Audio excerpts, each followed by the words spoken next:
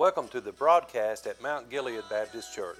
We invite you to join us here on this station each Sunday morning at 8 a.m. We also invite you to join us in person at 11 a.m. The church is located at 5332 Highway 52 East, Dahlonega, Georgia. Now join Pastor Les Fuller as he brings God's Word. Matthew chapter number 2. St. Matthew chapter number 2. I'm going to be preaching all month long with exception of next week. So for the next 3 or 4 Sundays as we gather together, I'm going to try to be preaching about the verses and the scriptures that go along with the birth of our Savior. It's very important that we as Christians know why that we celebrate Christmas, especially in a world that seemed like is falling away, slipping away from what we would call evangelical Christianity of the birth, the virgin birth of our Lord and Savior Jesus Christ and the events that go with the birth of our Savior. And I've often found great strength and courage. And not only that, the witness of the Holy Spirit in my own personal life, just reading from the Scriptures about the birth of our Savior. Today I want to preach with an emphasis on what we would call in chapter number 2 the visit of the wise men or the Magi. These were men that had come from far lands, distant lands away from Jerusalem to do one thing. Well, really 2 things. I'm going to put it to you that way. The first one was, and it's in our Scripture, if we get time to go to all this we will, but it was to worship. They had come a long distance to worship the Savior, the King that had been born. And not only that, they had come to bring gifts unto the Savior. So today we want to go to chapter number 2 and read in these verses. I just don't have time to cover it all, I can tell you already. So you pray for me as we go through these verses today. We'll begin in verse number 1. And let me give you just the highlights of this whole chapter before we read it in case you don't know. This chapter 2 is the only place in the New Testament where that you find the visit of the Magi. And it starts with their visit, then it goes with Joseph and Mary's flight into Egypt, Herod's work. He was the king in that day. Herod's work to destroy and slaughter the innocent babies in that land and in that region. He was a man who was unhinged most of his life. And then we see in the latter part of this chapter the return of Joseph and Mary back to their homeland. So that is the gist of chapter number 2. And let me say this before I read. We are so blessed and fortunate to have the book of Matthew. The Holy Spirit has seen fit to let us take a glimpse and a look into the lives of Joseph and Mary and the trials that they endured right up to the birth of our Savior and the days following. And if it were not for this chapter that I'm reading today, we would be in the dark on much of the birth of our Savior and the events that followed in the Savior's life. Now let's look together in verse number 1. The Bible says, "Now when Jesus was born in Bethlehem of Judea in the days of Herod the king, behold, there came wise men from the east to Jerusalem." Let me say something about these wise men before I get into verse number 2 with a question that they pose. These wise men were men of the east. Now, the Bible does not tell us everything about them, who they were, and exactly where they were from. All we know is that they had traveled from the east. In my mind, I want to go to what we would call modern-day Palestine. Everything that's going on in our world today, there was men of the east that had come from Palestine. Now, I want you to notice something about these men. These men were wealthy. These men had knowledge. In other words, they were not dumb people. They had knowledge. And not only that, they were well read in the Scriptures of the Old Testament. These 3 men were knowledgeable men, and God had used them to send them now to where Herod's throne was at, and these men come in unannounced, uninvited, and they come in to see, and they pose a question to all the people in this region and to Herod in verse number 2, saying, "Where is he that is born King of the Jews?" Now, I want you to put yourself in King Herod's shoes. I'm going to talk about him a little bit more into the message, but Herod was not a good man. Herod was a man of cruel tactics, if you'll have it. He had many wives and concubines and Herod was known for his way of murdering people. He was not a good king. He was an unrighteous man trying to sit on a righteous throne. I want to say something today to all of you, and I want you to hear me and hear me well. Listen, Herod may have sat on what we would have known in that day as one of the most righteous thrones that a man could sit on, the throne of David. But none of heaven was moved by Herod. But these wise men had been reading their Bibles. They had been watching the heavens, and all of a sudden there was a star that had shone brighter than any star in the sky. And these wise men saw that star, and they began to piece together with the knowledge that they had from verses like Micah in the Old Testament, chapter 5 and verse number 2. They would read in Jeremiah's prophecy. They would read in Malachi's prophecy, and they would piece the puzzle together, and they came into Jerusalem and said, "Now, where's he at?" What about you today? If you had been alive in this time, would you have wisdom enough in yourself that you would get up and leave your homeland of most likely what we call Palestine and would travel to Jerusalem to answer those questions that was in your mind? You know, the greatest worshipers that I've ever been around, and this is what my emphasis is about today, is about worshiping the Savior. But those that have the greatest worship in their life are the ones who have unanswered questions. It's pure to them. They're not moved by what so-and-so says or so-and-so does. Something inside of them has a longing to want to be where those questions can be answered.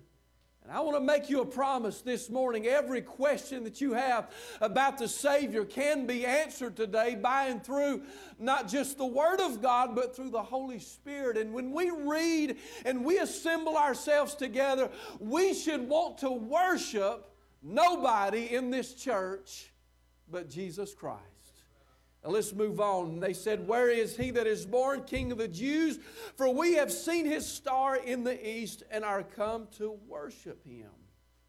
When Herod the king had heard these things, he was troubled, and all Jerusalem with him. Why would all Jerusalem be troubled? Well, if Herod was such a bad man and he was prone to killings and slayings and murders and hurting people, don't you know that the people of Jerusalem were moved when they heard these words? What's going to happen next? Are we going to live or are we going to die?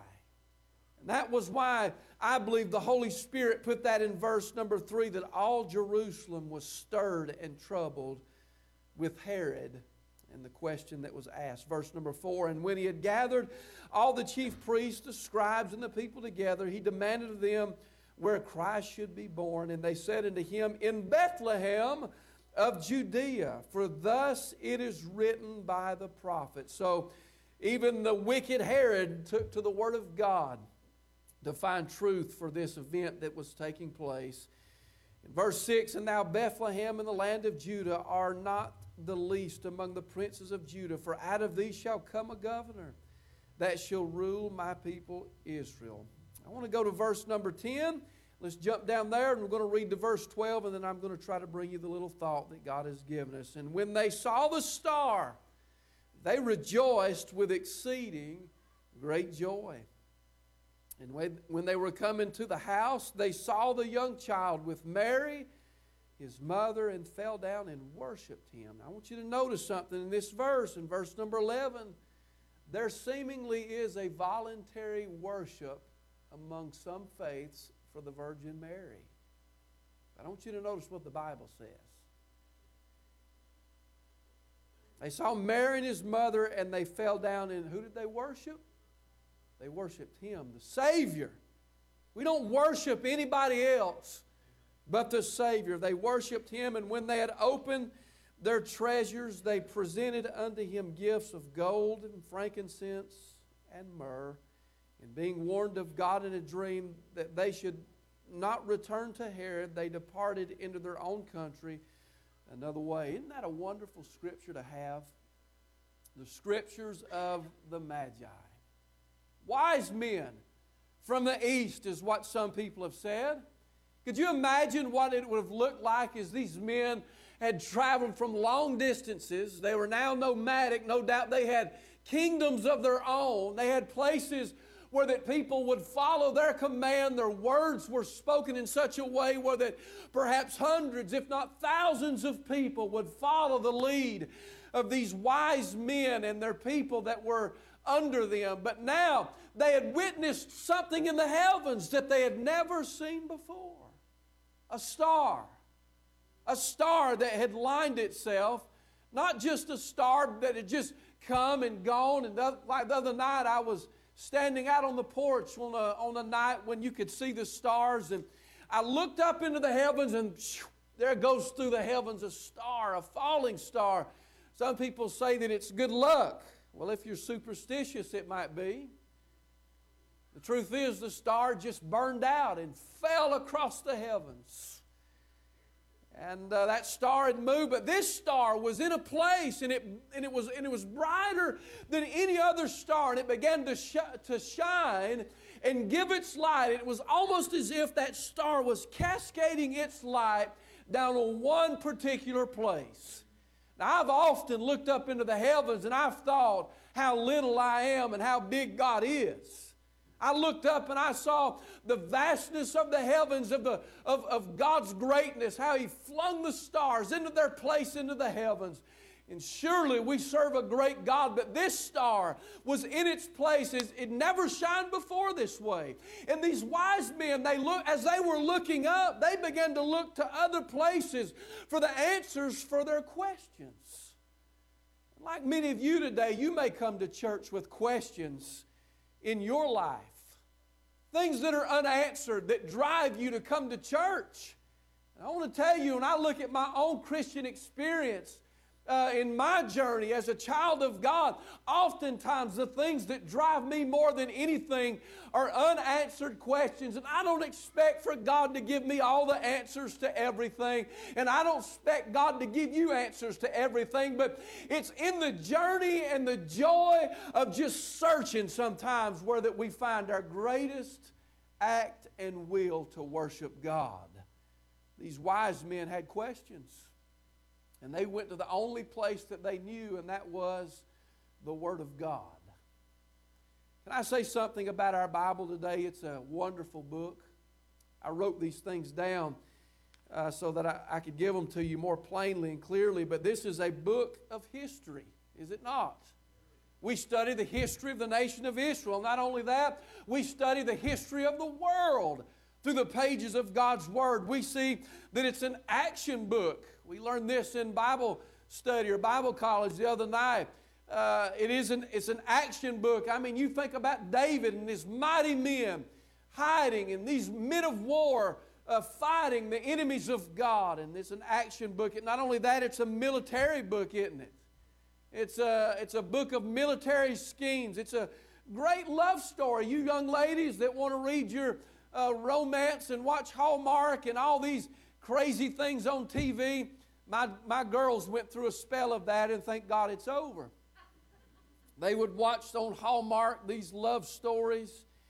And when you think about the book of Ruth, isn't that a good romance of Ruth and Boaz and even Esther and the Song of Solomon and these wonderful places in God's Word? And it's also a mathematical book, and it's a living book.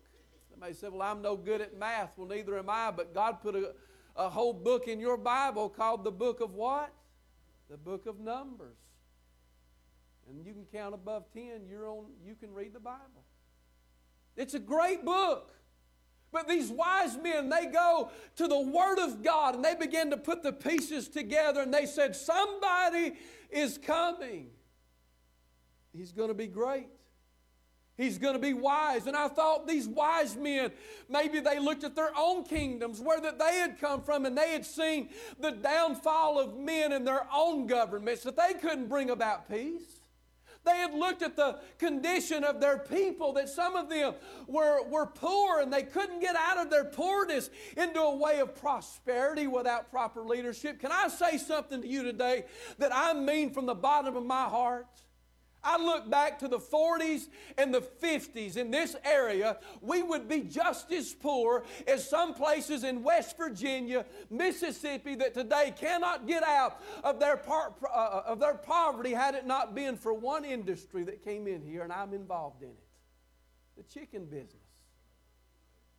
How many of you grew up in a home when you look out back, and they're getting further and farther away from here, but grew up in a home when you had a daddy that would leave the family farm, and there'd be most likely 2 chicken houses out back, and the mother or the wife would be a homemaker and look after those chickens while the daddy went out and worked, and then when the daddy come home, at the end of the day, he'd go back and tend to the chickens.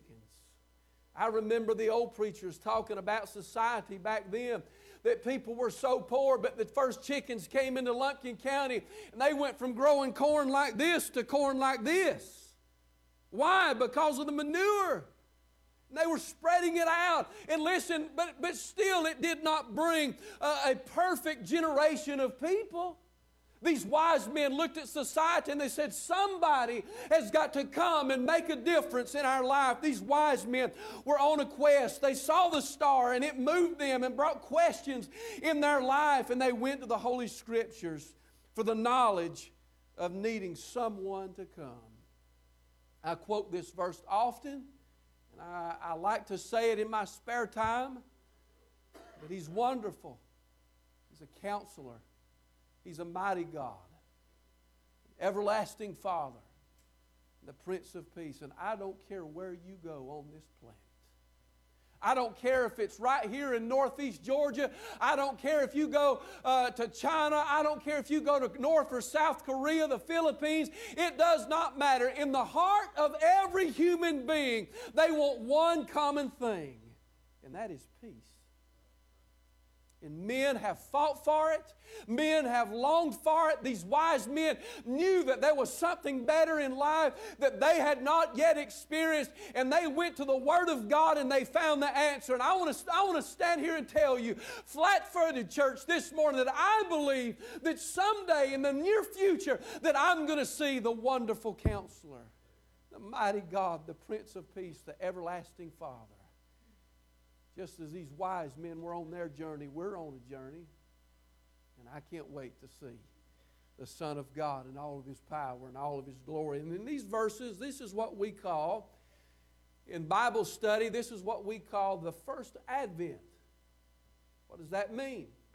That means this is Christ's first physical, visible coming to the earth. The first advent, we see that the Savior was born of the Virgin Mary. And listen, if we do, and I have to say this because of young minds that are listening this morning, if we do away with the virgin birth, we have no Christianity.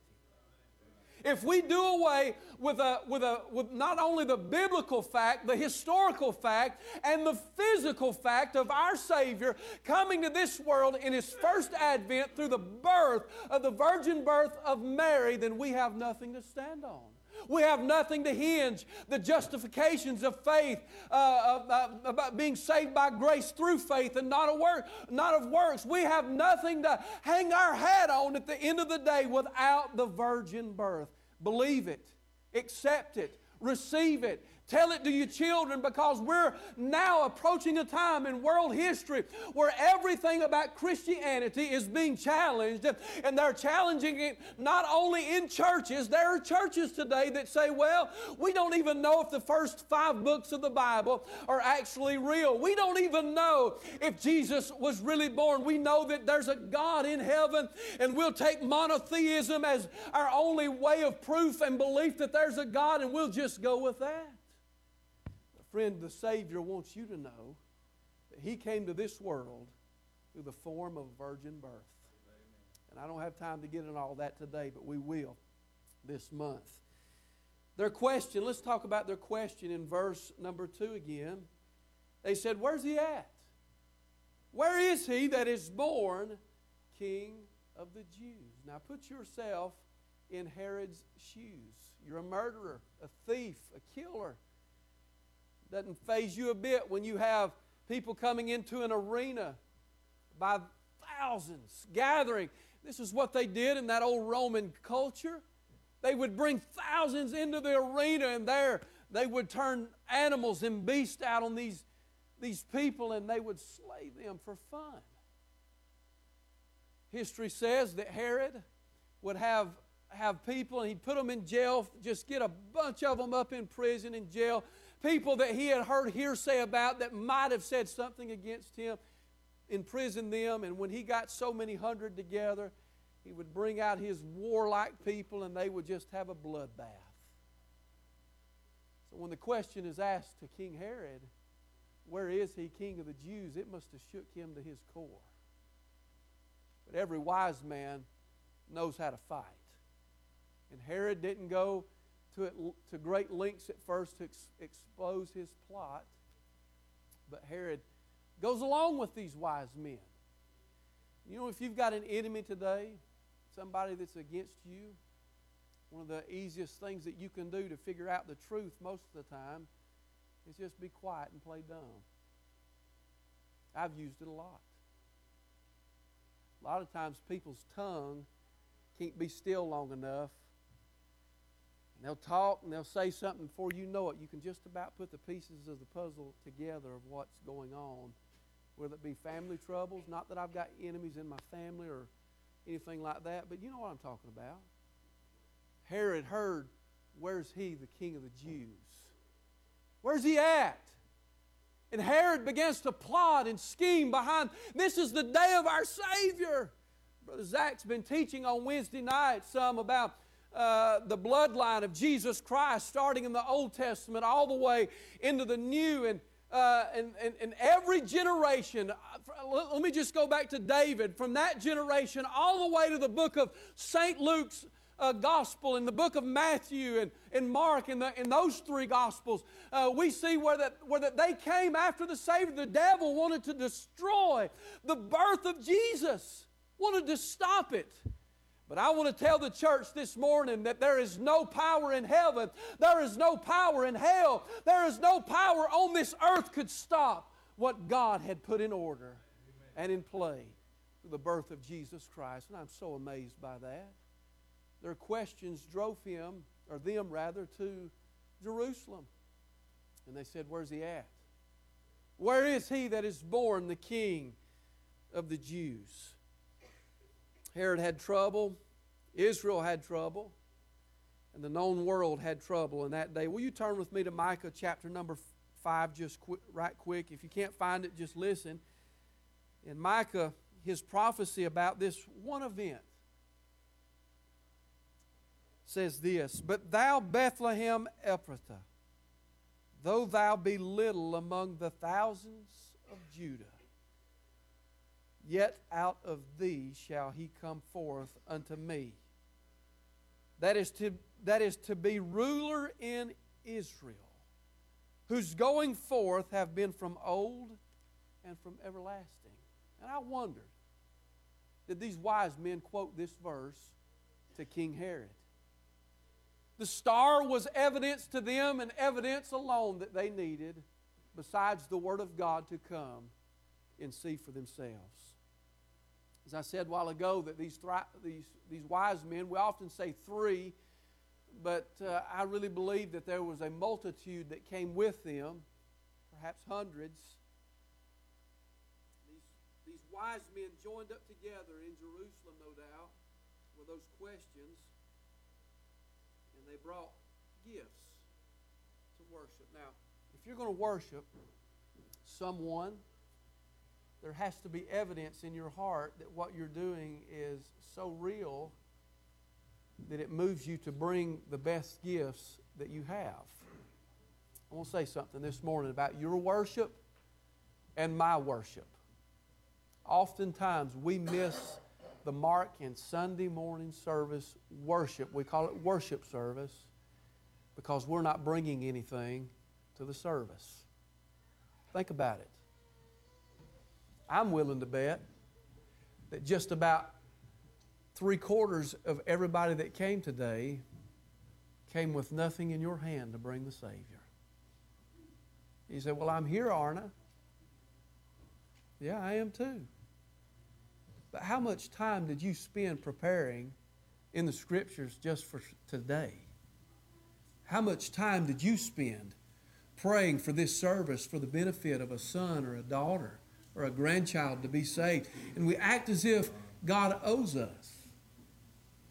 You don't get that example from these wise men. God don't owe us anything. In fact, if we got what we deserved, we'd be in hell with our back broke. But these wise men were men of preparation. How wise are we being with the services that God give us? If you were of the Islam faith, you would take a journey, hopefully, one time in your life. They call it the Mecca. That one journey to get to go and pray. Of course, we know that faith is a faith of works. We're not saved by works. I'm not going to get into everything of all that, but now listen. They would gather and they would pray. These big, huge gatherings of people, and they would chant and recite prayers, and they would, that was their lifestyle and who they were. And I'm not saying they were right in any way. But these wise men had gifts that they had prepared to present unto the Savior. Now let me ask you something about your worship. When was the last time you were so moved by God? They asked me one time, said, preacher, when do you get ready for Sunday morning service? As soon as I finish preaching that Sunday morning service, I start preparing for the next. How about it? Gold, which is an emblem or a present for a king. And don't you let the devil rob you of this, that the Savior was just as much king when he was born as he was a baby. Gold, frankincense for a priest.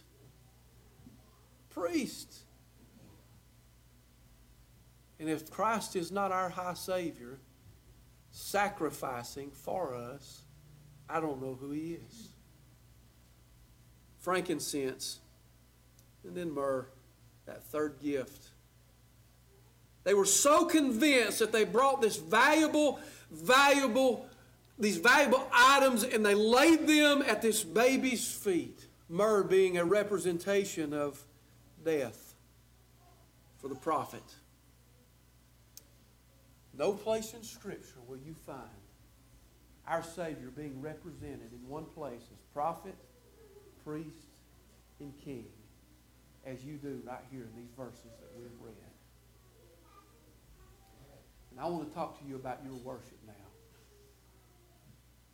When was the last time you were so moved by the Holy Spirit that you were willing to give what might have been these great men's wealth over this little baby? We're a giving church, are we not? I thank God for that. I thank God for our giving.